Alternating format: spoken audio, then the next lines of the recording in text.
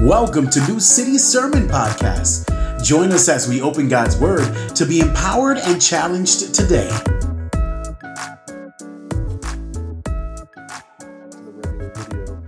But we start off Holy Week today. Holy Week is the most important week of the Christian calendar. It starts with Palm Sunday and then leads into Good Friday, where Jesus was crucified, Holy Saturday, where Jesus was in the tomb over the weekend, and then Sunday morning, where he rises again. Today, we're going to be talking about the paradox of Palm Sunday. Now, a paradox is something where it's like two things that seem to not be able to be true at once, and yet they are. If I were to say to you, I see unseen things, you would think, well, that's a paradox. You can't see unseen things, but you can see things like love, right? You can tell when someone's in love, but love is not something you see, so you are seeing some unseen things.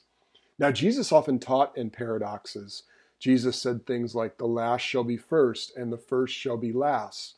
And if you want to find your life, you need to lose it, but if you lose your life, you'll find it. So he often taught using paradoxes. But Holy Week shows us, and Palm Sunday as well, that Jesus is himself a paradox. Because as he goes in on Palm Sunday, he's celebrated as a king. But by the end of the week, Friday, he will be crucified as a criminal. With that in mind, let's read Matthew 21, 1 through 11, as we look at the triumphal entry of that first Palm Sunday, and we look at the paradox of Palm Sunday. When they approached Jerusalem and came to Bethphage at the Mount of Olives, Jesus sent 2 disciples, telling them, go into the village ahead of you. At once you will find the donkey tied there with her colt. Untie them and bring them to me. If anyone says anything to you, say that the Lord needs them, and he will send them at once. This took place so that what was spoken through the prophet might be fulfilled. Tell daughter Zion, see, your king is coming to you, gentle and mounted on a donkey, and on a colt, the foal of a donkey. The disciples went and did just as Jesus directed them. They brought the donkey and the colt. Then they laid their clothes on them, and he sat on them. A very large crowd spread their clothes on the road. Others were cutting branches from the trees and spreading them on the road. Then the crowds went ahead of Jesus, and those who followed shouted, Hosanna to the Son of David. Blessed is he who comes in the name of the Lord. Hosanna in the highest heavens. When Jesus entered Jerusalem, the whole city was in an uproar, saying, Who is this? The crowds were saying, This is the prophet Jesus from Nazareth in Galilee. Amen. God's word. I want to ask you this week, as we start Holy Week, who is Jesus? You know, some people say he was a great teacher. Some people say that Jesus was a great example. Still others say, you know what, he's someone who practiced what he preached.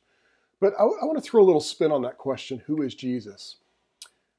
I'm not just asking who is Jesus to you, but who is he really?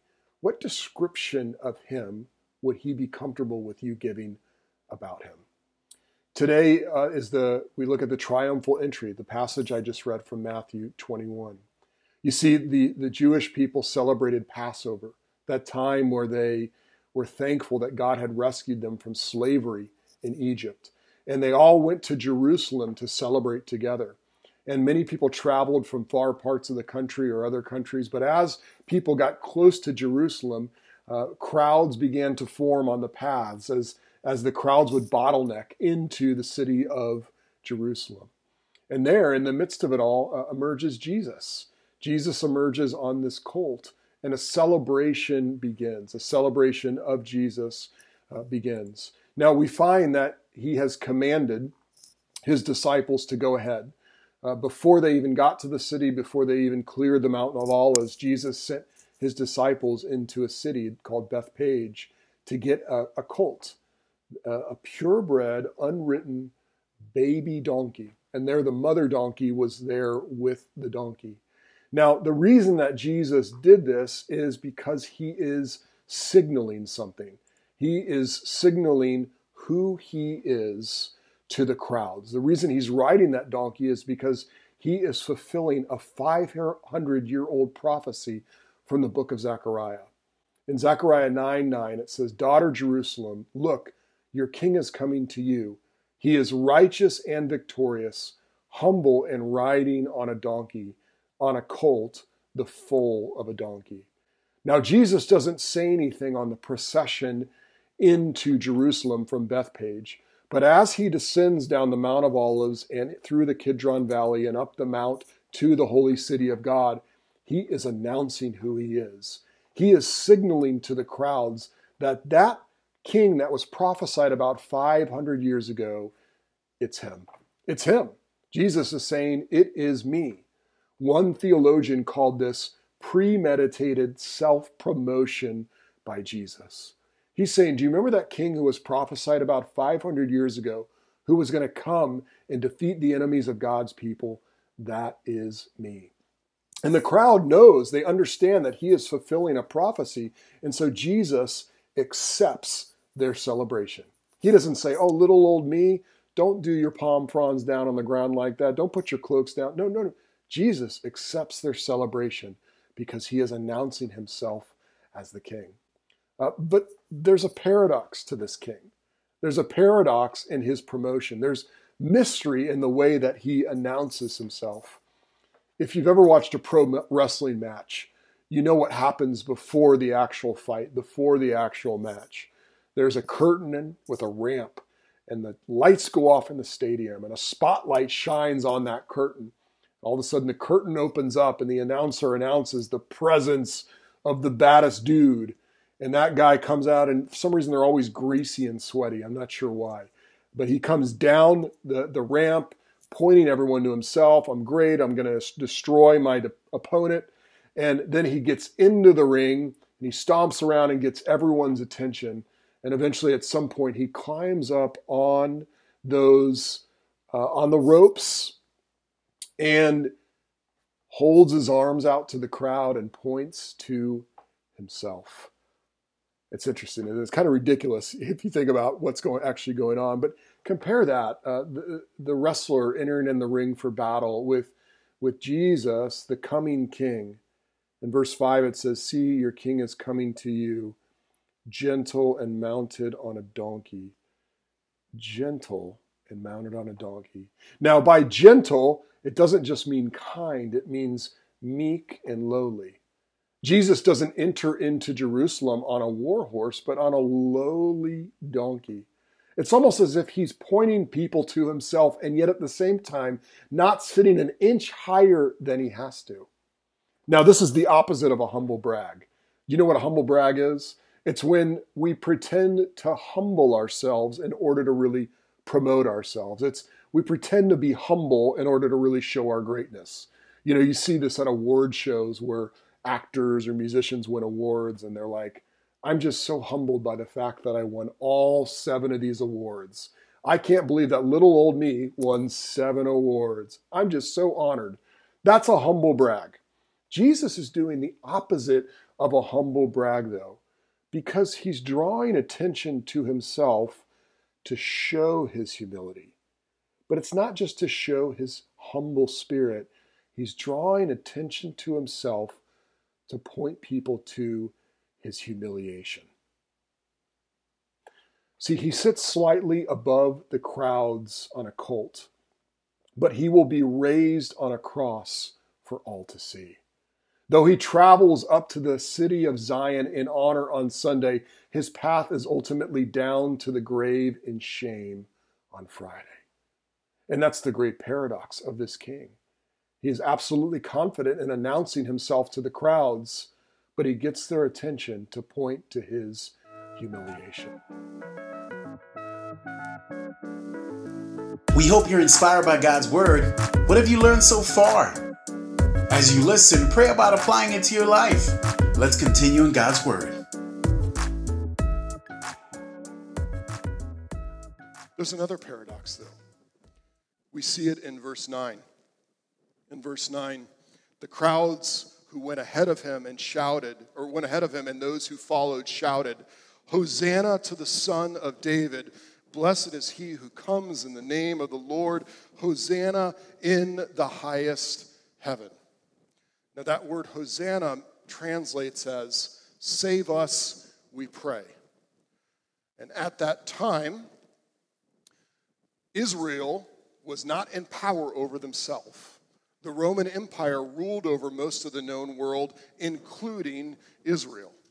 And so when this king marches into the city, the people are saying, "Save us, we pray," because they want to be saved from the empire that is oppressing them, that is ruling over God's promised land that they had been promised by God. And Jesus rides into their cheers because he has come to save. But what's interesting is he doesn't really seem like he's going to make war. Because, listen, if you start a war, one of the principles of starting a war, one of the strategies is called shock and awe. And shock and awe warfare is, as soon as the battle starts, you throw everything you can at that other side. You show them all your firepower. You fire missiles and everything you can to shock them and put them in awe of your strength so that they have nowhere to go and they wave the white flag. And so if Jesus was going in to do warfare, to save Israel from their enemies, we would expect that the first place he would go would be to find a Roman outpost with Roman soldiers to rally the troops and say, "Let's go to freedom." Except the first place he goes is not a Roman outpost, it's the temple. After he gets inside the city, he goes to the temple and clears out the court of the Gentiles. He goes to the place that is Israel's pride and joy, the temple of God, the touch point between heaven and earth, the place where God dwells. He goes into the temple and he clears the money changers out and he confronts the religious leaders. It's almost as if he's making war against God's people rather than God's enemies. And we know that by the end of the week, he will actually be hanging on a cross that was invented by the Romans. This is not shock and awe at all. And that's the paradox. Jesus has come to save. He has come to be victorious, but he's come to save by sacrificing himself in what looks like utter defeat.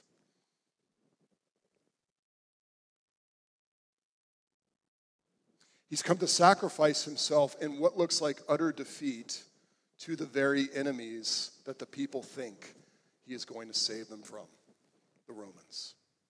And so, of course, people in the midst of this paradox, people were confused throughout the Holy Week. N.T. Wright puts it this way. You can put that quote up. The people wanted a prophet, but this prophet would tell them that their city was under God's imminent judgment. They wanted a Messiah, but this one was going to be enthroned on a pagan cross. They wanted to be rescued from evil and oppression, but Jesus was going to rescue them from evil in its full depths, not just the surface evil of Roman occupation and the exploitation by the rich. Who is this?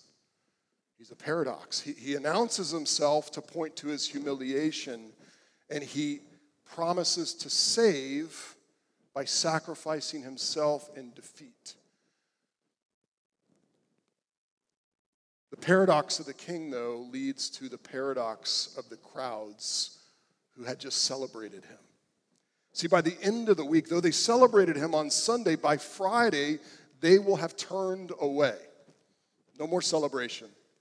They will have turned away from Jesus. Well, it's interesting, the way that people often react to Jesus. Last week we finished the Sermon on the Mount. We didn't cover these last two verses. But after Jesus teaches at the very end, Matthew writes, when Jesus had finished saying these things, the crowds were what? Astonished. Astonished is like your mouth is open and you're smiling. And you're like, I've never heard anything like this. This is amazing. The crowds were astonished at his teaching because he was teaching them like one who had authority and not like their scribes. So here's what was going on. The people were used to the scribes and rabbis quoting other scribes and rabbis in their teaching. But Jesus didn't do that. Jesus said, you've heard other people say, here's what I say to you. In other words, Jesus quoted himself. Jesus quoted himself, and the people had never heard anything like that. And so they marveled at his authority. They were astonished. Yet, even though they thought he was probably the greatest teacher they had ever heard, they didn't necessarily commit to his teaching. They were astonished by his teaching, but nowhere do we see that they committed to his teaching. Do you see the paradox? You see the paradox of the crowd? We see another paradox in verse 8. A very large crowd spread their clothes on the road. Others were cutting branches from the trees and spreading them on the road. Now, the idea of putting your clothes on the road for the donkey to pass over with the king on top is an act of submission and celebration. If you're going to take your shirt off and put it and get it all muddy, it's a way of saying you're more important than me. Palm fronds were a sign of royalty, and so when they wave the palm fronds, it's a way of submission and celebration over this one who is the king. But while they celebrated the king on Palm Sunday during the triumphal entry, they ultimately rejected his kingdom. Celebrating the king, but rejecting his kingdom because they wanted his kingdom to be one that would overthrow Rome.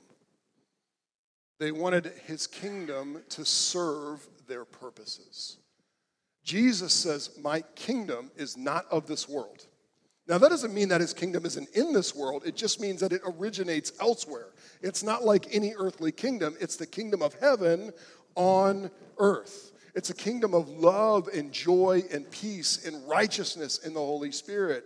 It's a kingdom of justice and love and faith and caring for your enemies. It's all the stuff that we just talked about in the Sermon on the Mount. But the people wanted to repurpose Jesus' kingship to meet their purposes. They wanted to repurpose his kingship to fit their own kingdom. So when they cry, Hosanna, when they say, save us, what they're saying is, save us from Rome. And maybe the challenge is there for us this week, that we recognize that Jesus is king, but still reject his kingdom here on earth. And what I mean by that is that we look to Jesus and go, that's the king, but he actually serves me and my life rather than reorienting my life to his kingdom. So Jesus cares about every aspect of our life, but if all we see in this is, Jesus, Hosanna, save me from all my problems. Jesus, save me from my bills. Lord Jesus, save me from all my troubles. Save me from my enemies.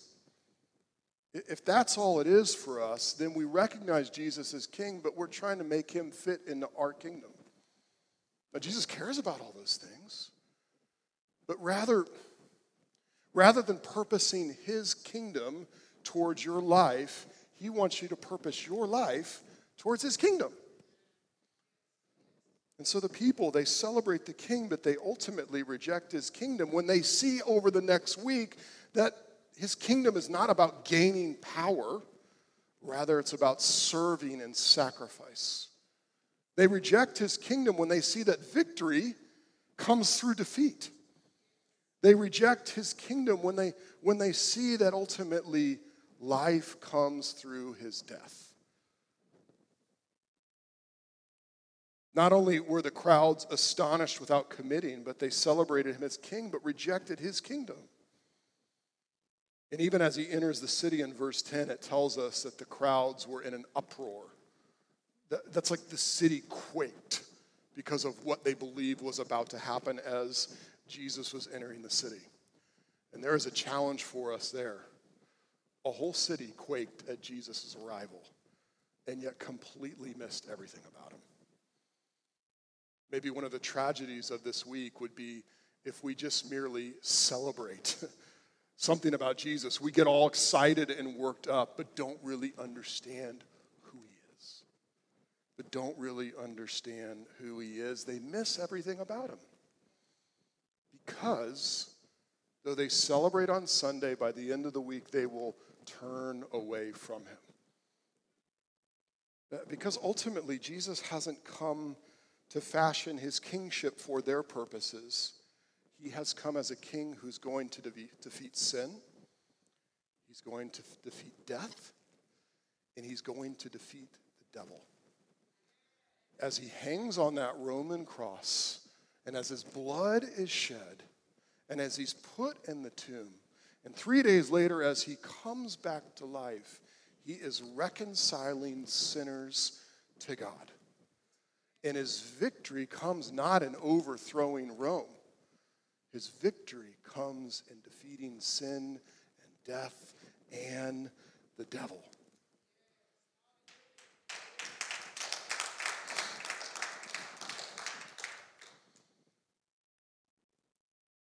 But for the crowds, they'll eventually turn away.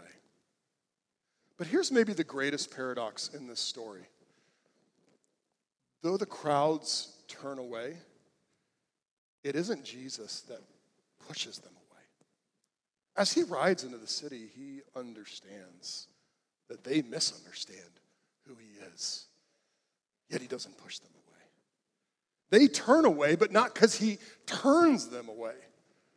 What does that tell us about the gracious, kind heart of Jesus? And maybe even this week, you could wrestle with that paradox. Where have you shortchanged who Jesus really is? And how could this Holy Week expand your vision of who he really is? Even if you misunderstand who he is, he does not turn you away. But rather, he invites you to know him more deeply. He challenges you to see him not just as you want to, but as he really is. The Savior, the Lord, the prophet, the priest, the king, the promised one, the Messiah, God himself on earth. The crowds eventually turn away, but Jesus doesn't turn them away. And he doesn't turn us away. Constantly inviting you and I to ask, who is this? Who is he? Who is Jesus? I want to ask you to bow your heads right now. And I just want to give you a moment to reflect on that. Where did the paradox hit you? Is the paradox of this king? Is it the paradox of the crowd's response? Take a moment just to silently reflect on those paradoxes before the Lord, and I will close this in prayer in just a minute.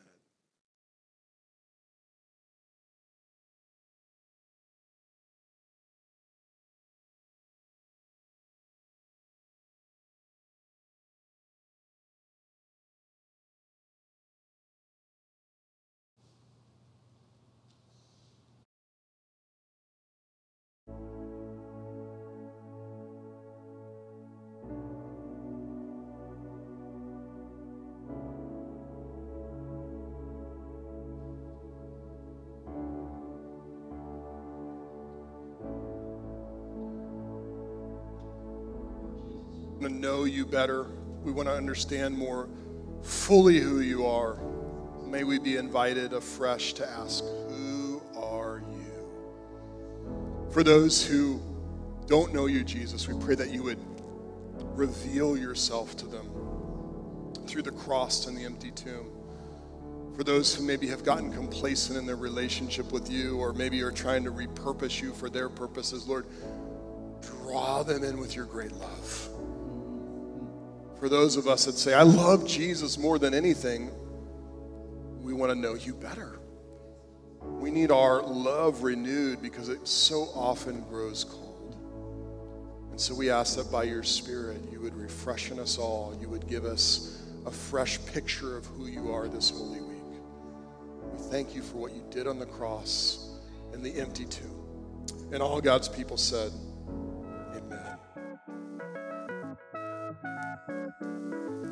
Thank you for listening to New City Sermon Podcast. For more information, check us out at www.newcityhh.com. We'll see you next week.